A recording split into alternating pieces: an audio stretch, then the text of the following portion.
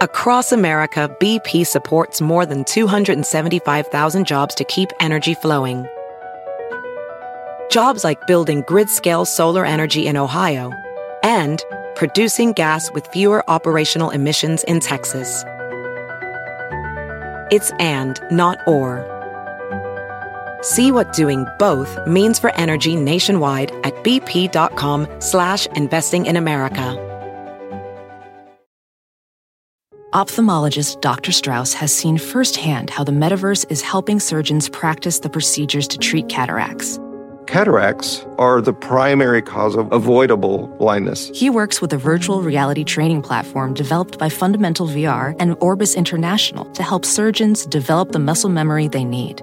The result? More confident, capable surgeons. And even more importantly, patients who can see. Explore more stories like Dr. Strauss's at meta.com/metaverseimpact. It's Friday, July 18th, and you're listening to Inquiring Minds. I'm Chris Mooney. And I'm Indre Viscontis. Each week we bring you a new in-depth exploration of the space where science, politics, and society collide. We endeavor to find out what's true, what's left to discover, and why it all matters. You can find us on Twitter at Inquiring Show, on Facebook at /Inquiring Minds Podcast, and you can subscribe to the show if you don't already on iTunes, Stitcher, Swell, or any other podcasting app. This episode of Inquiring Minds is sponsored by The Great Courses, bringing the world's greatest professors to your fingertips. They have over 500 courses on science, history, philosophy, and many other topics. The Great Courses are available for digital download and streaming or on old-fashioned DVDs and CDs. Best of all, you can listen to or watch The Great Courses at your own pace without the pressure of homework or exams. And now, for a limited time, The Great Courses is giving our listeners an offer of 80% off the original price of one of its courses, this one taught by a previous Inquiring Minds guest, Professor Steven Novella. It's called Your Deceptive Mind. So go to thegreatcourses.com/inquiringminds to find out more. Once again, that's thegreatcourses.com/inquiringminds. So, Indre, like good nerds, we talk about Game of Thrones a lot on this show, but we've never had an actual novelist or fiction author as our primary guest. So today that changes, although we're, sort of taking baby steps into this area. Let me give you some background here. Let me back up. One of our most important writing duos on the subject of climate change is Naomi Oreskes and Eric Conway, two historians. And what they've done is they've now turned to writing science fiction in a new book that attempts to make us really pay attention to the problem. And many listeners will recall that their prior book was really very influential. It came out in 2010. It was called Merchants of Doubt: How a Handful of Scientists Obscured the Truth on Issues from Tobacco Smoke to Global Warming. Very influential book. And as an author myself, let me just say that sequels are hard. So how do you follow that up? There's a temptation to just write something just like the original and hope it'll do like half as well at least. And then there's this temptation to strike completely out into new terrain. Well, that's what they've done. They have opted hard for new terrain, and they have written a short work of what is called cli-fi, or climate science fiction.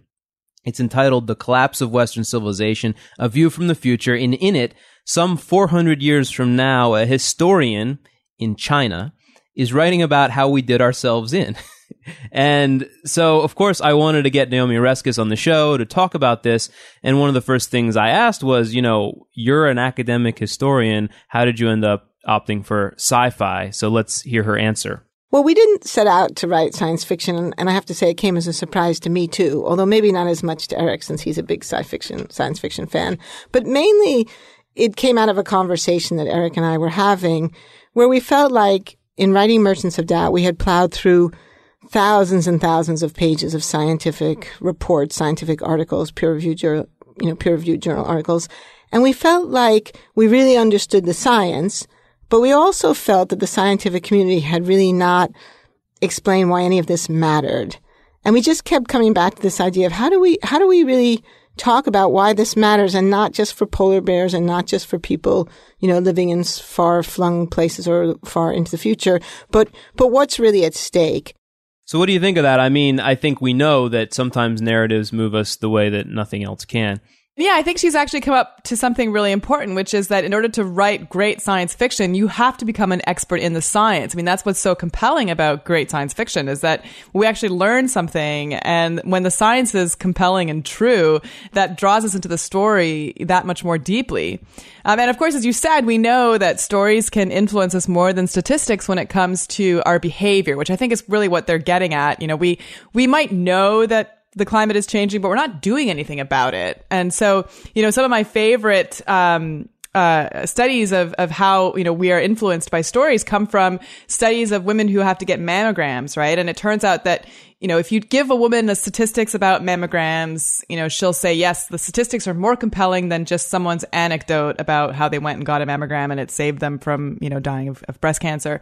But watching a video and having that narrative actually changes the behavior more often than simply giving people a list of facts.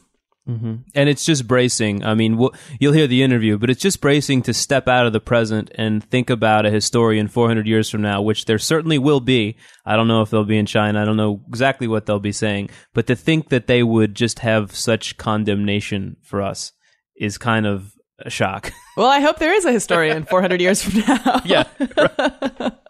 So that's the interview for today. But first, some stuff that's on our desk, on our notepads, you know, on our Post-it notes that we wanted to bring up with you this week. And Indra, I'll let you start. Yeah, so apparently in some parts of the country it's summertime. It's not here in San Francisco.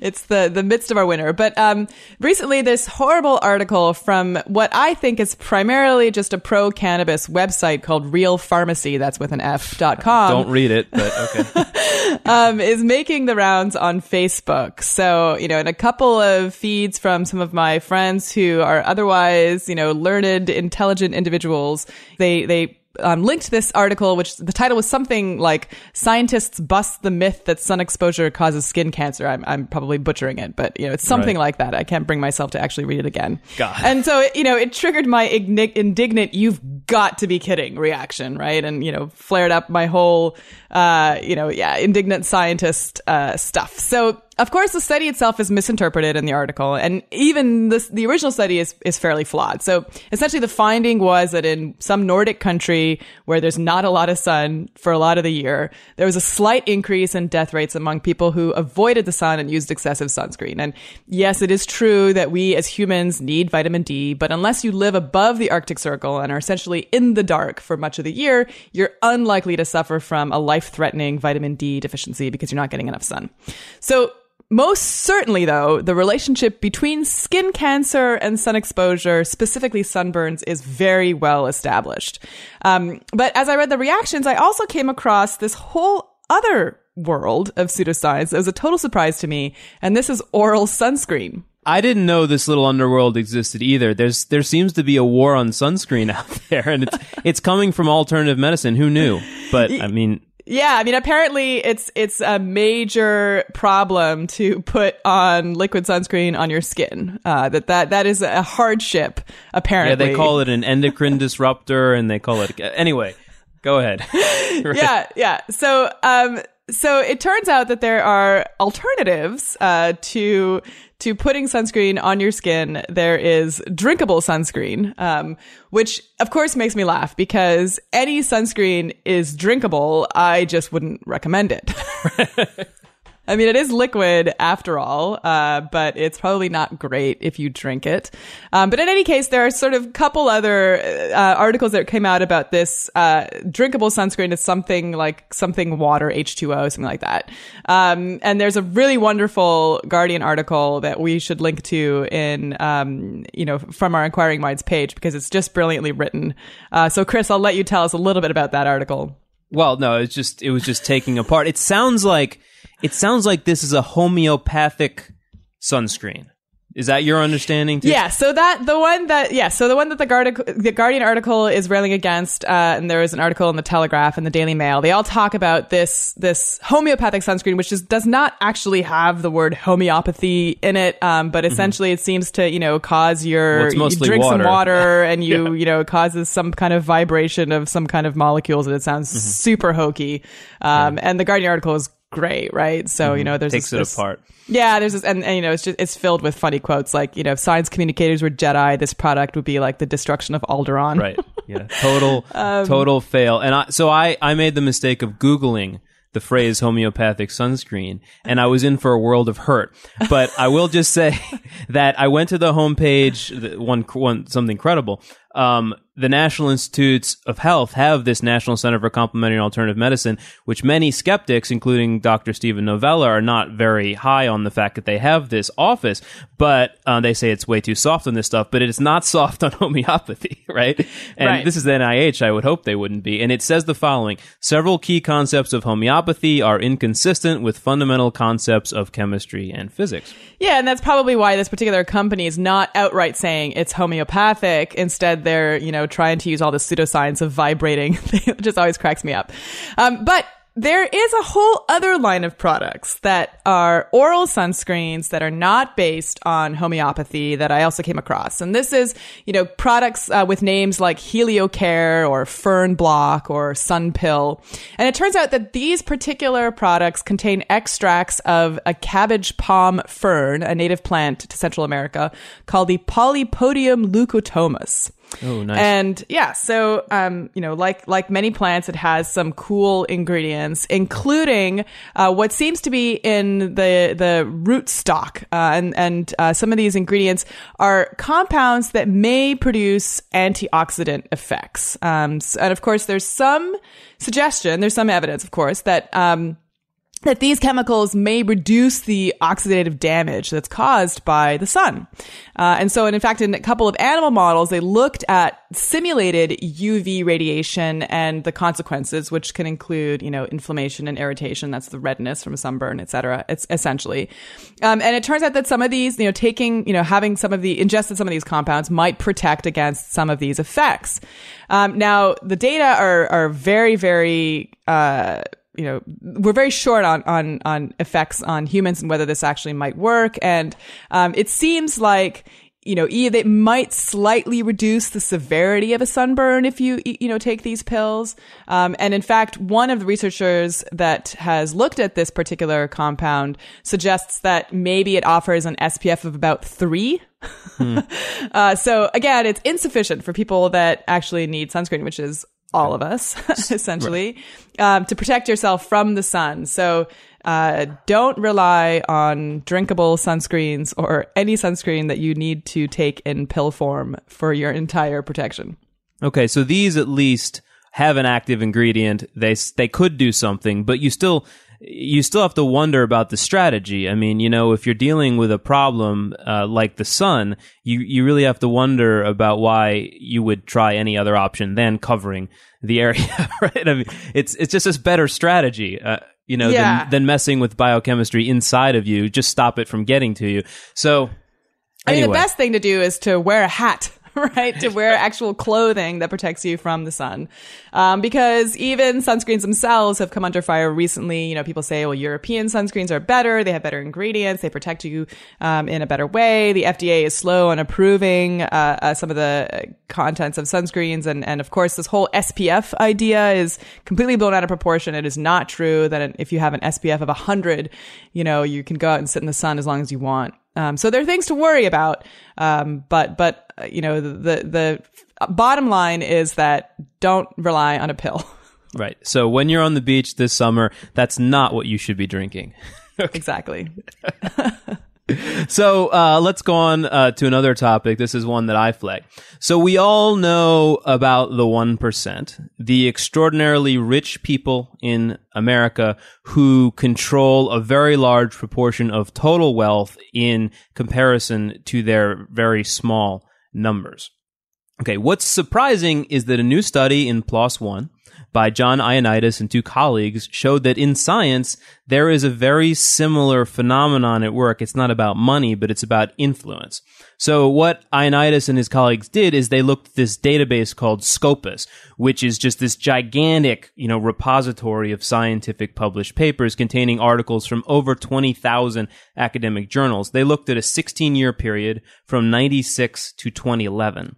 And they found, this is the first number you need to know, they found 15.1 million scientists had published at least one article, okay? So science is a big, big thing, right? But then they found that of those 15.1 million, only 150,000, which is just under 1%, had published one paper every year in those 16 years, at least one paper.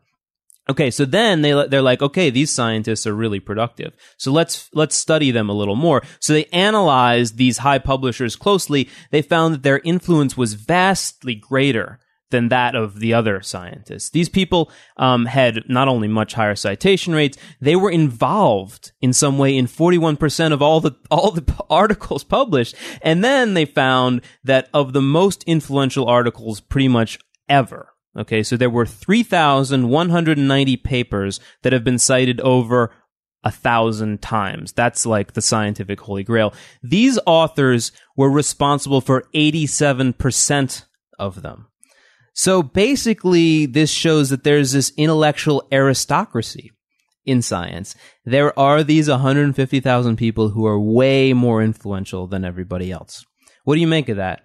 You know, to be honest, I mean, the extent of it surprises me, but the fact of it does not surprise me because, you know, certainly there are these big principal investigators that monopolize a lot of the grant money, and anything coming out of their labs, you know, sometimes they have 10 postdocs and an army of graduate students. I mean, their names get put on every single paper, and you know, just as an anchor author because they provided the funding. And that's always something that I've, you know, and of course in different subfields, the way that authorship is divided is different, right? So in psychology, for example, you know, you really do have to make an intellectual contribution for the most part. Although you could argue that there's some psych papers out there with which there's no intellectual contribution.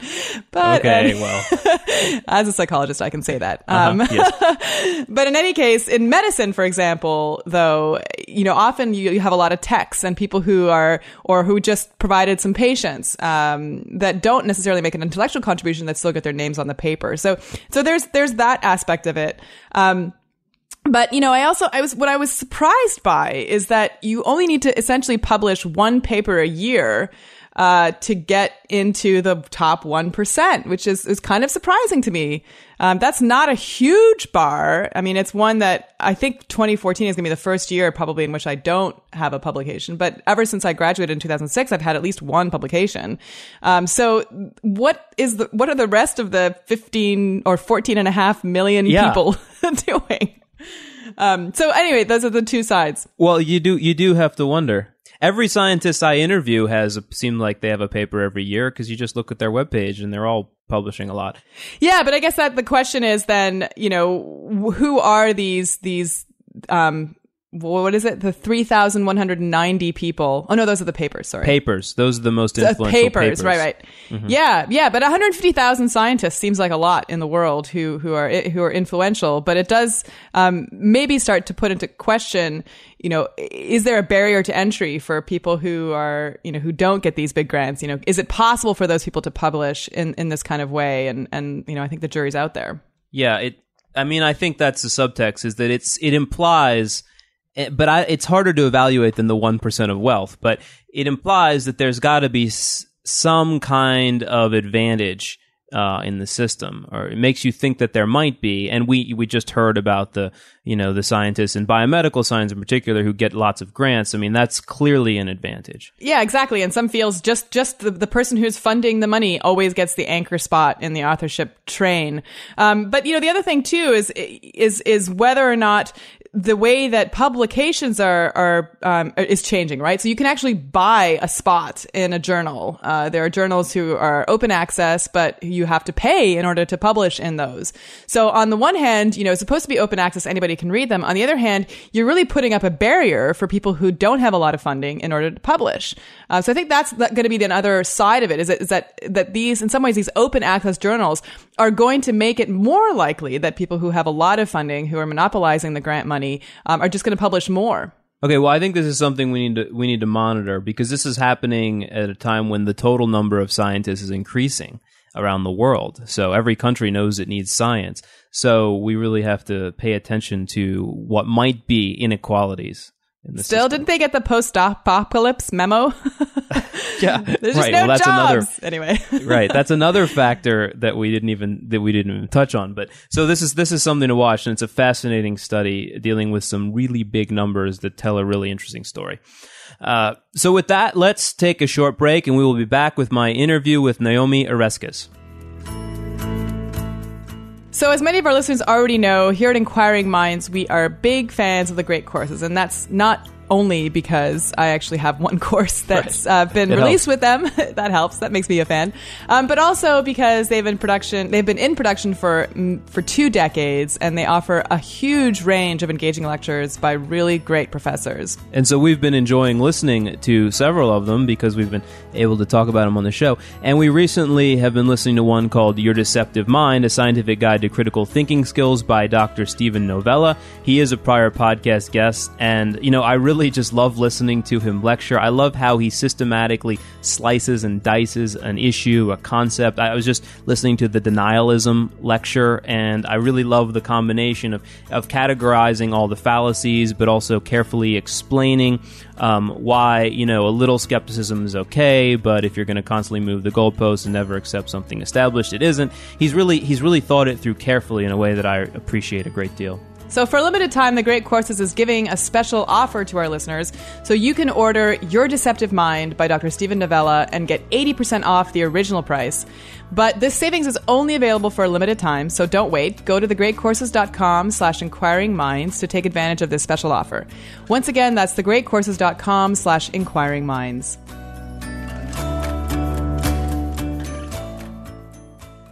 Naomi Oreskes, welcome to Inquiring Minds. Thank you. It's a pleasure to be here.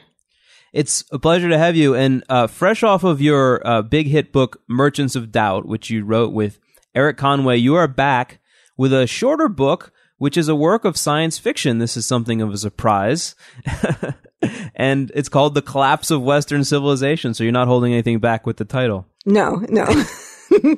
Well, tell us a little bit about this work of sci-fi. You've got a future historian writing from China about why we basically shot ourselves in the foot, or even a worse place, on global warming. So tell us a little bit about the premise. Well, we didn't set out to write science fiction, and I have to say it came as a surprise to me too, although maybe not as much to Eric since he's a big science fiction fan. But mainly it came out of a conversation that Eric and I were having where we felt like in writing Merchants of Doubt, we had plowed through thousands and thousands of pages of scientific reports, scientific articles, peer-reviewed journal articles. And we felt like we really understood the science, but we also felt that the scientific community had really not explained why any of this mattered. And we just kept coming back to this idea of how do we really talk about why this matters, and not just for polar bears and not just for people, living in far-flung places or far into the future, but what's really at stake. And not just what's at stake in terms of the physical environment or biodiversity, but what's at stake in terms of our cultural and political institutions. Because that was the other big question that we felt was sort of still in the air when we finished Merchants of Doubt. We felt there was this huge irony in that story that the people we were studying rejected climate science because they rejected its implications. They feared that if we accepted the reality of climate change, like the reality of the harms of smoking or acid rain or the ozone hole, that it would become an excuse for massive government intervention in the marketplace. They believed very strongly in the importance of free market capitalism. They believed in the link between political democracy and capitalism. And because of that, they denied the reality of climate change, the reality of climate science, because they were afraid of what it meant for our political and economic institutions if it were true. So they rejected the truth. But of course, it's a stupid thing to do, right? Because the reality is you don't get what you want by denying the realities around you. You get what you want by working with the realities. So it was kind of an illogical thing for them to do. But it was also ironic because we felt really strongly that if we don't act on climate change, that the very sorts of heavy-handed interventions that they didn't want would actually become more likely. They would become more likely because if we start seeing a lot of natural disasters, we saw this with Hurricane Katrina. You wrote about this yourself, Chris. I mean, when does the government call in the National Guard? When does the government declare martial law? When does the federal government usurp the prerogatives of the states and local governance, the answer is during natural disasters. So if climate change leads to an environment where we start to see more natural disasters happening at greater frequency, we can expect the federal government's role to get bigger, not smaller. And so it was that irony, that paradox that we really wanted to bring out to really argue what's at stake here is not just the physical environment, but our political environment and our way of life. Mm-hmm. Well, so according to this future historian whose story you were telling, or who was doing the analysis, this person, it seems like they're writing almost 400 years from now. They say we are living in what is called the penumbral age in this present moment. And I looked it up. Penumbra is a part of a shadow, but it's the part of the shadow in which only some of the light is obscured, but maybe things are starting to get darker. So why does that describe the moment we're living in? Well, because we wanted to convey the idea that we actually have a lot of information, that science is shedding light on a lot of questions about the natural world and how it operates, but yet there's this shadow that's falling across it, a shadow of denial, a shadow of disinformation, of people denying the evidence, denying the light that science, in fact, throws on our natural world. And this historian also says that this penumbral period, again, retrospective historical analysis, started in the year 1988. And I guess for those of us who are insiders on climate change, that's the year James Hansen testified before Congress that climate change was here caused by humans. So basically, is that the reason you picked that moment? Yes, exactly. And as you probably detect, there are many things in the book that, there are dates, there are many dates that are chosen very deliberately for people who know this history. So that's exactly right. So 1988 is the first year when a scientist, Jim Hansen, says, we have evidence that the climate is changing and it's being driven by human activities. So that's a very important year historically. It's also the year that the IPCC, the Intergovernmental Panel on Climate Change, is created. And it's the very next year, 1989, that one of the first disinformation reports that we talked about, Emergence of Doubt, gets issued. So at the very moment that scientists are getting a handle on this and saying, oh my goodness, look what we've seen, look what we've found, we also see the disinformation and denial campaigns kicking in. And so that's why the historian in retrospect looks at that year as a kind of crucial moment in this history. Mm-hmm. And so now let's go into the future that for this historian is still the past. I'm struck by the fact that, the word collapse is in your title, but it turns out that the collapse that's being talked about is not the collapse of Western civilization at first. It's the collapse of the West Antarctic ice sheet, but then people use them simultaneously, if I'm understanding the book right, because one collapse is the other collapse. Exactly, and that was deliberate as well, right? So we were trying to sort of play on this two different senses of collapse, because scientists, of course, as you know, talk a lot and have been talking for a long time about this threat of the risk of a collapse of the West Antarctic ice sheet. And that's a very old concern. I've done historical research on Roger Revelle. Revelle was concerned, a long time ago, going back into the 80s and even the 1970s, about the idea that climate change, actually even going back further, even to the 50s, that climate change would affect the ice sheets and cause massive sea level rise. And as you know, it's been a big source of discussion in the scientific community about how serious that threat is, and a lot of disagreement within the IPCC about this issue. So we were thinking about a kind of worst case scenario where scientists' worst fears come true, worst fears but not made up fears, where the West Antarctic ice sheet does collapse, causing massive, rapid sea level rise, which then puts into effect a kind of chain of events, which ultimately leads to the collapse of political and cultural institutions as well. Mm-hmm.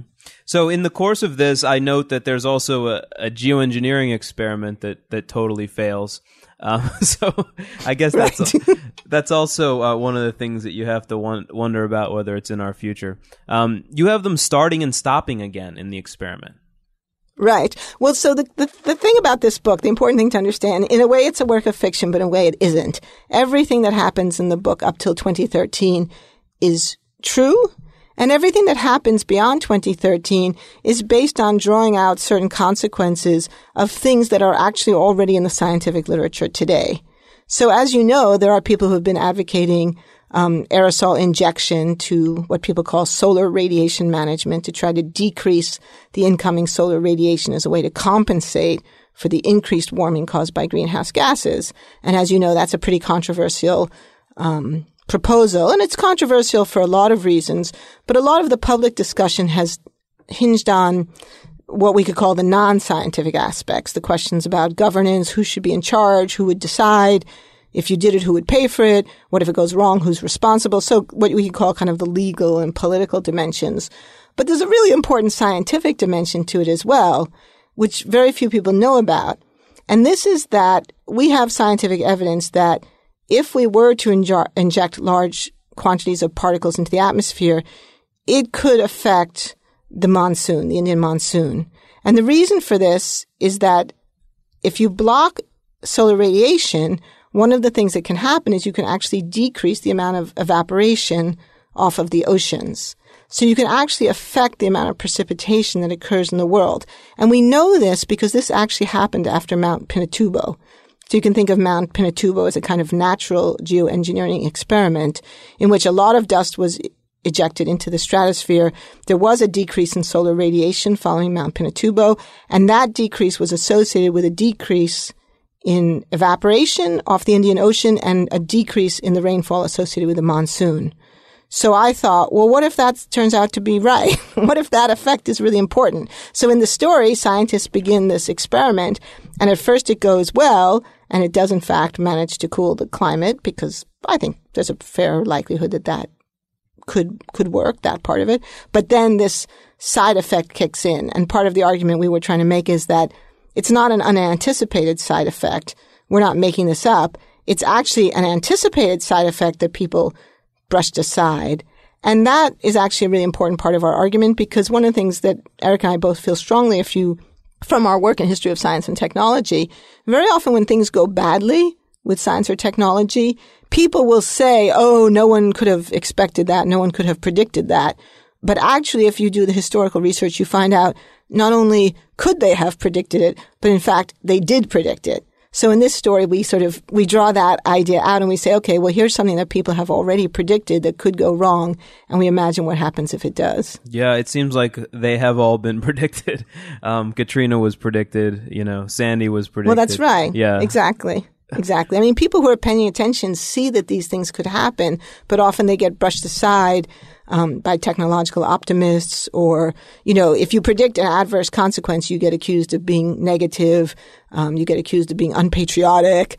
You get accused of just wanting money for your own research. So there's a lot of reasons why warnings get brushed aside. And so in the book, we tried to point out certain kinds of warnings that we think are, in fact, being brushed aside right now. Mm-hmm. So there's many sad things that then proceed to happen. One of them that I swear I have not seen this in the scientific literature, but you probably have. People's household pets suffer. Is that actually, something that's expected to happen? Well, okay, so I didn't actually read that in a scientific journal. That was just kind of a logical deduction from my point of view, because lots of pets are heat sensitive, and I see how my own dog reacts when it gets really hot. So I just thought, well, if we start having, serious heat waves at great frequency, sooner or later it's got to start affecting pets. So that was a little bit of creative license, but only just. Well, that's I mean, the consequences are sort of massive and horrible, and all these plagues and mass spread of diseases and things like that. That was just one of the things that, rather than bringing up all the awfulness, I was just like, whoa, pets are in here too. So. Right. Well, it was also because, as you know, I mean, a lot of times people don't notice until it hits home. So I was also thinking about what could happen that would make Americans, wealthy Americans, not living in Bangladesh, what would make them sit up and take notice? And it seems like there are so many things that have already happened that you might have thought would have made people sit up and take notice, that yet somehow haven't. But I thought, but if people's pets died, surely they would notice that. Yeah, they would definitely notice that.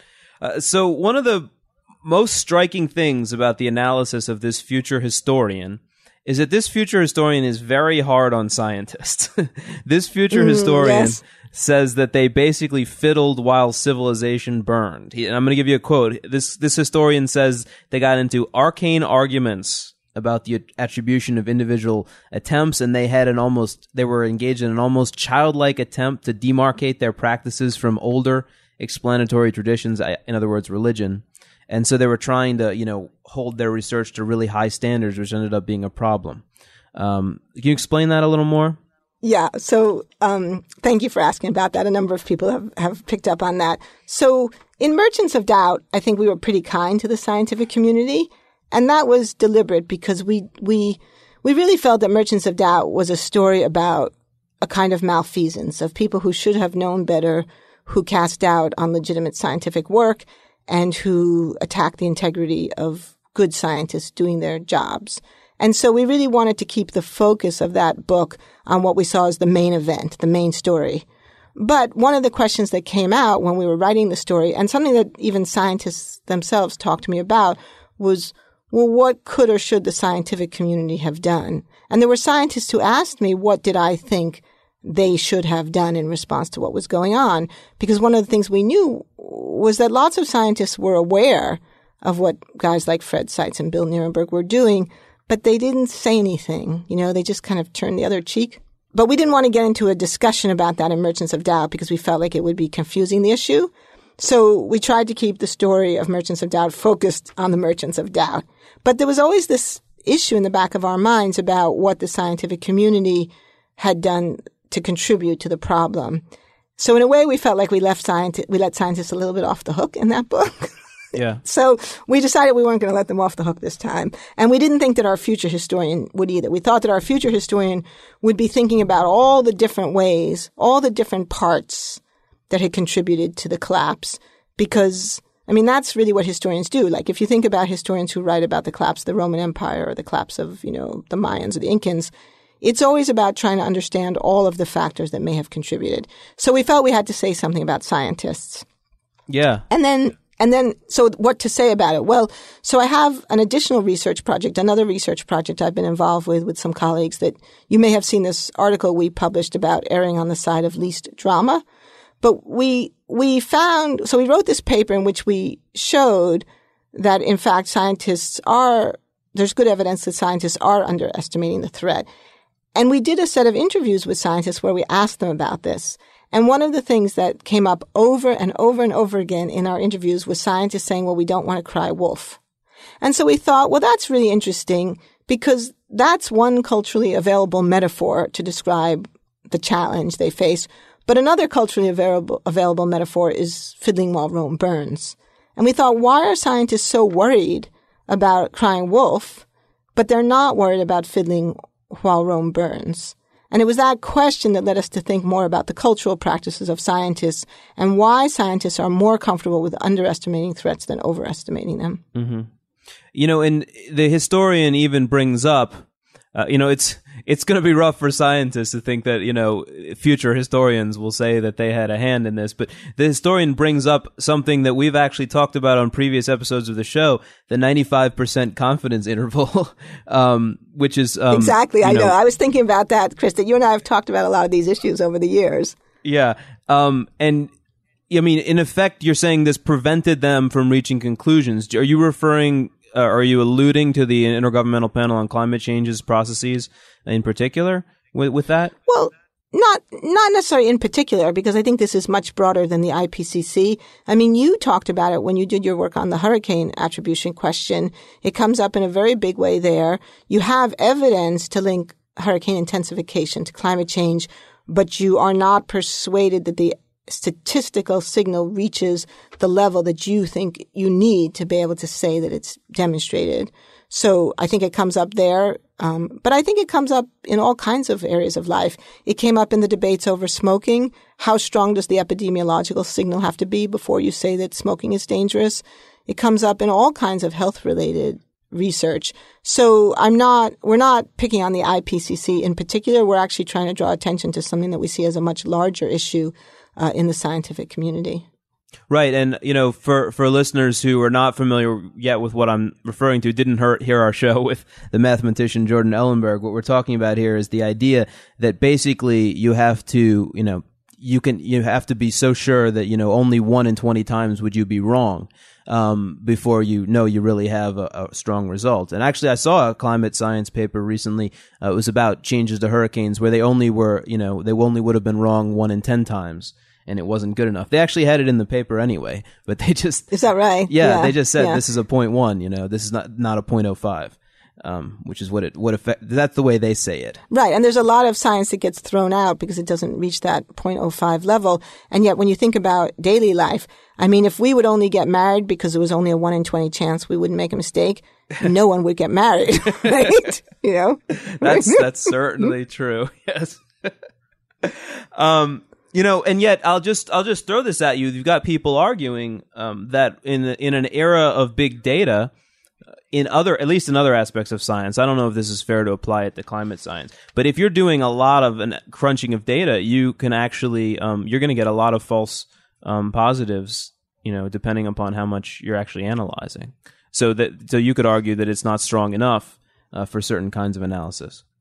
Well, and that could be true. And then you have to have a discussion about which is worse, the false positive or the false negative. And I think that totally depends on context. There are cases where a false positive is really bad, but there are cases where a false negative is really bad. And in medicine, I mean, doctors are quite clear about in screening tests, they want to have false positives, right? Because they'd rather have a false positive and have to do a follow-up than have a false negative, miss a cancer, and the patient dies. So that's a case where people like false positives. So it really just depends on the context. But the scientific community doesn't discuss that very often. They almost never have a conversation about, well, which would be worse in this case? Are we more worried about false positives or are we more worried about false negatives? Because to have that conversation, well, first of all, you have to step back from existing scientific practice and realize that standard practice could be different, right? And then you also have to step back and talk about your values. And that's something that, as we know, the scientific community is very uncomfortable about. Well, I've always felt that this is the most important thing. You know, the former Bush administration Treasury Secretary Hank Paulson has recently been in the New York Times arguing exactly this point, that you do not take a risk like this.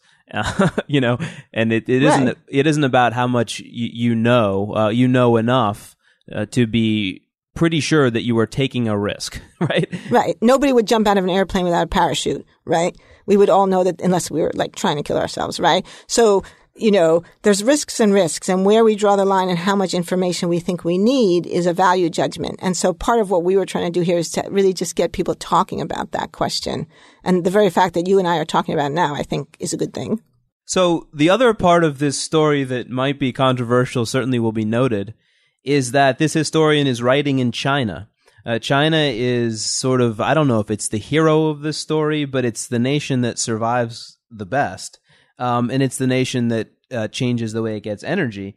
And this, you know, what do you mean to signify by having that be the case? Right. Well, it's definitely not meant to be the hero, so I hope nobody thinks that. It's meant to be the survivor, and the survivor is not necessarily the best or the nicest person, as anybody who watches the TV show knows, right? Yeah.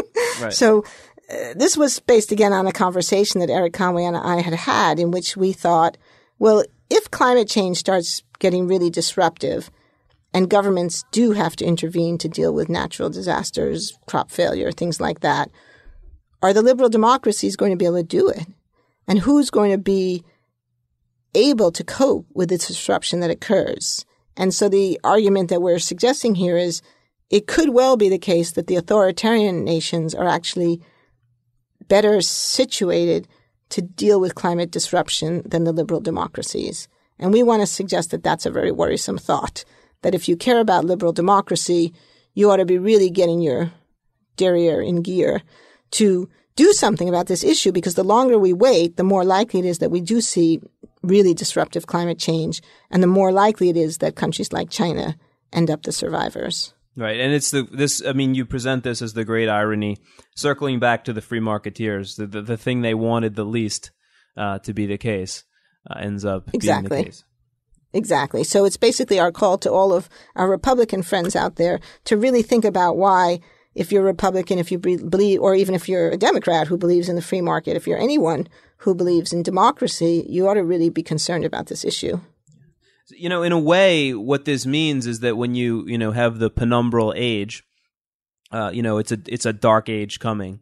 The last dark age we associate with, in effect, fundamentalist religion. We associate it with, basically, religion dominating thought. Whether that's fair or not, I mean, I think it's complicated. But in a sense, this new dark age is a religious dark age too. It's just a free market religion dark age. Exactly, right? Exactly. And we always talk, we always talk about that phrase, that amazing phrase, the magic of the marketplace. And I always think it's so amazing that grown-up men in suits and ties talk about the magic of the marketplace. I mean, if a child did it, you would say it's magical thinking, right? Mm-hmm. And so it's this sort of, market fundamentalist, a kind of religious faith in the power of markets, even in the face of tremendous evidence of market failure. And that's, again, one of the things we've been trying to call attention to in our work. And you say that one of the biggest heroes of the market fundamentalists is Hayek.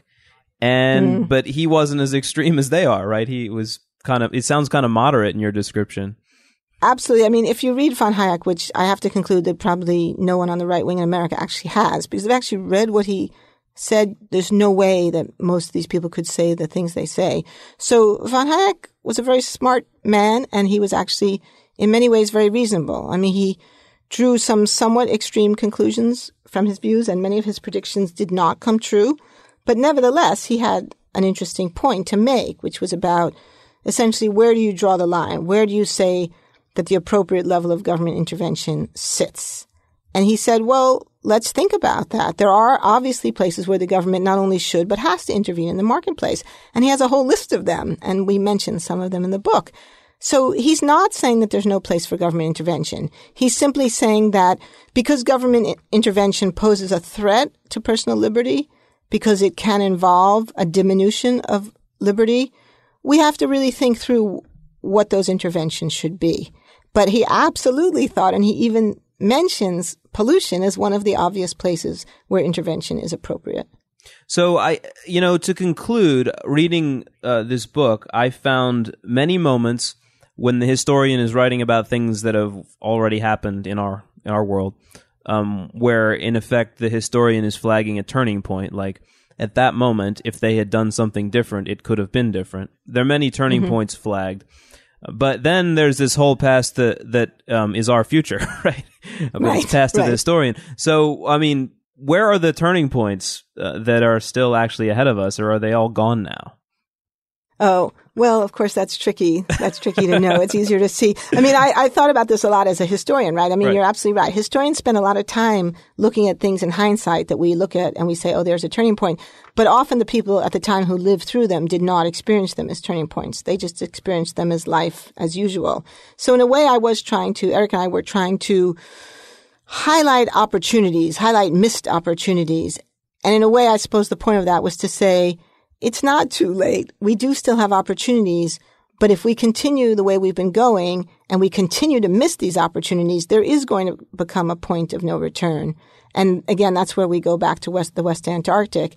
And it was pretty frightening for me and Eric when we read those articles, what was it, about 2 months ago now, those 2 recent articles that came out that said that actually the breakup of West Antarctica is underway. Right. I mean, that was really scary to me because even though we wrote about it, I don't know that we actually believed it. I think we accepted the scientific viewpoint that this is a worst-case scenario. And now it appears that worst-case scenario actually is occurring, and we're not sure what the time frame of it is. But I think, one of those articles, I forget which one it was, talked about the 200 to 500-year time frame. And that's a very interesting time frame because 200 years is longer than the planning horizon of most of us who are alive right now. But on the other hand, it's not longer than the horizon over which historians think about human and social forces, right? So something that happens 200 years from now that was known now, historians in the future will surely say, well, they knew that this was happening. How could they not have done something to stop it? They will surely say it. Then this is an interesting question for a historian, to ask a historian.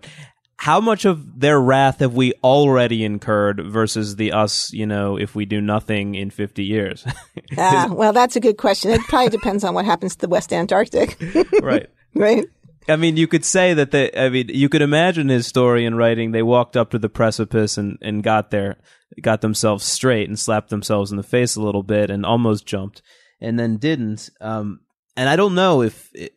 And it's hard to look at the world and know which trajectory we're on because there's still some things I think that could happen that would really not leave us in quite as bad a world as this that's depicted. Absolutely. And if we didn't think that, we wouldn't have written the book. Right. So are you an optimist or are you a pessimist at the end of it? People always ask that question. I always say, well, whether you're an optimist, remember the famous thing about is the glass half empty or half full? Yeah. It depends on whether you're pouring or drinking, right? Okay. So, I'm an optimist in the sense that I agree with what you just said. I don't think it's too late to stop the worst effects from happening. And I think that is what the scientific community has said. But I think we're also seeing pretty clear signals that it is getting very late and that we are running out of time and that we've really squandered the past 20 years. And that upsets me a lot because, as I said before, Eric, my co-author, is a historian of technology. 20 years is a lot of time in the history of technology. You can build a lot in 20 years. And if we had started on this in 1988, we would be a good way along towards the solution, I think. So the fact that we didn't do that and we are only now, we're still kind of at ground zero. We still haven't really acted. We still don't even have, a carbon tax or emissions trading system, even some rudimentary policies that could shift our trajectory. It's worrisome. I think it is worrisome. I don't think it's too late. As I said, if I thought it was too late, I wouldn't have written the book. I would have just bought real estate at high elevation. But but I am worried. Well, I think that it's a really thoughtful book. It's it's easy to read, and I think it will make people really question a lot about where we are in the present moment, and they should. So, Naomi, thank you. We hope so. Yeah, thank you for being with us on Inquiring Minds. Thank you. It's always great talking to you, Chris. So what I thought was one of the most interesting parts of the interview is how, she talks about the fact that she blames scientists in part for this impending collapse. And I think she's exactly right. I think scientists are often far too conservative in terms of the claims they make. We're way too scared about being wrong. We think that if someone shows that we're wrong, our career is going to go down the tubes. And I think for one thing, first of all, that's just not true. For another thing, it doesn't really reflect the way science works behind closed doors. I mean, we all go to conferences and we hash it out with each other. And oftentimes we are wrong and that leads to a different experiment and a better finding. So why we don't then bring this kind of the same attitude out overtly when we talk about science to the media?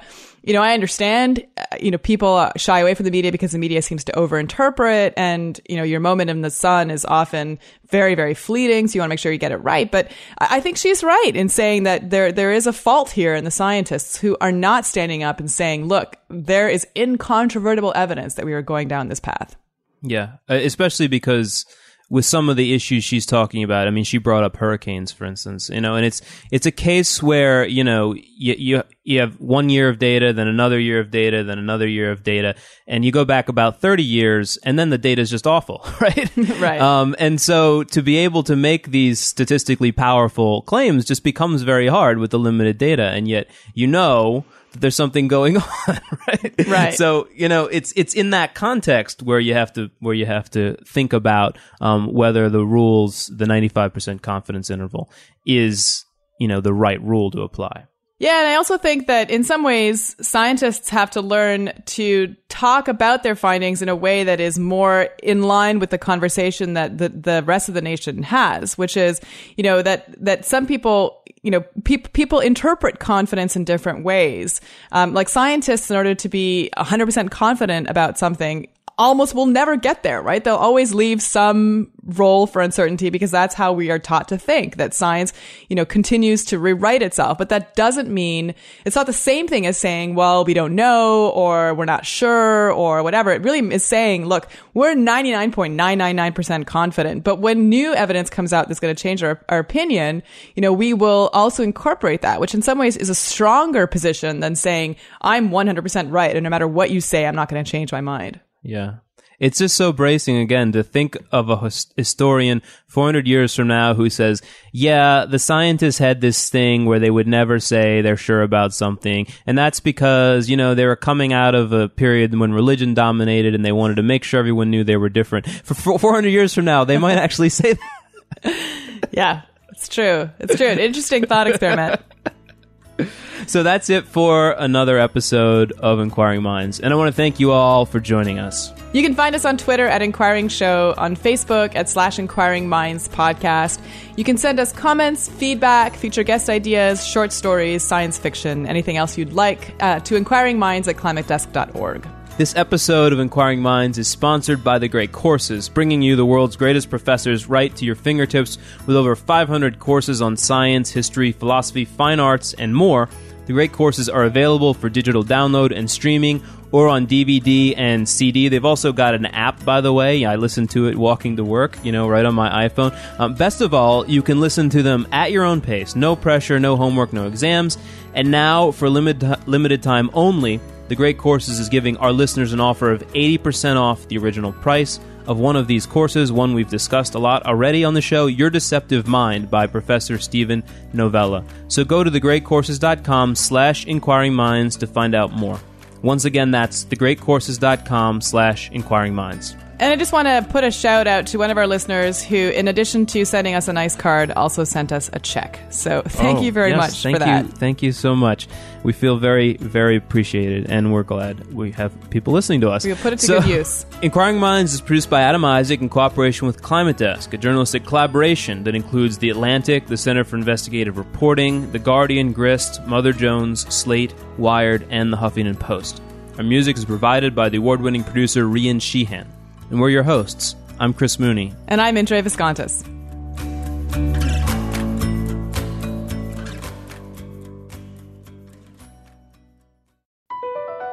Across America, BP supports more than 275,000 jobs to keep energy flowing.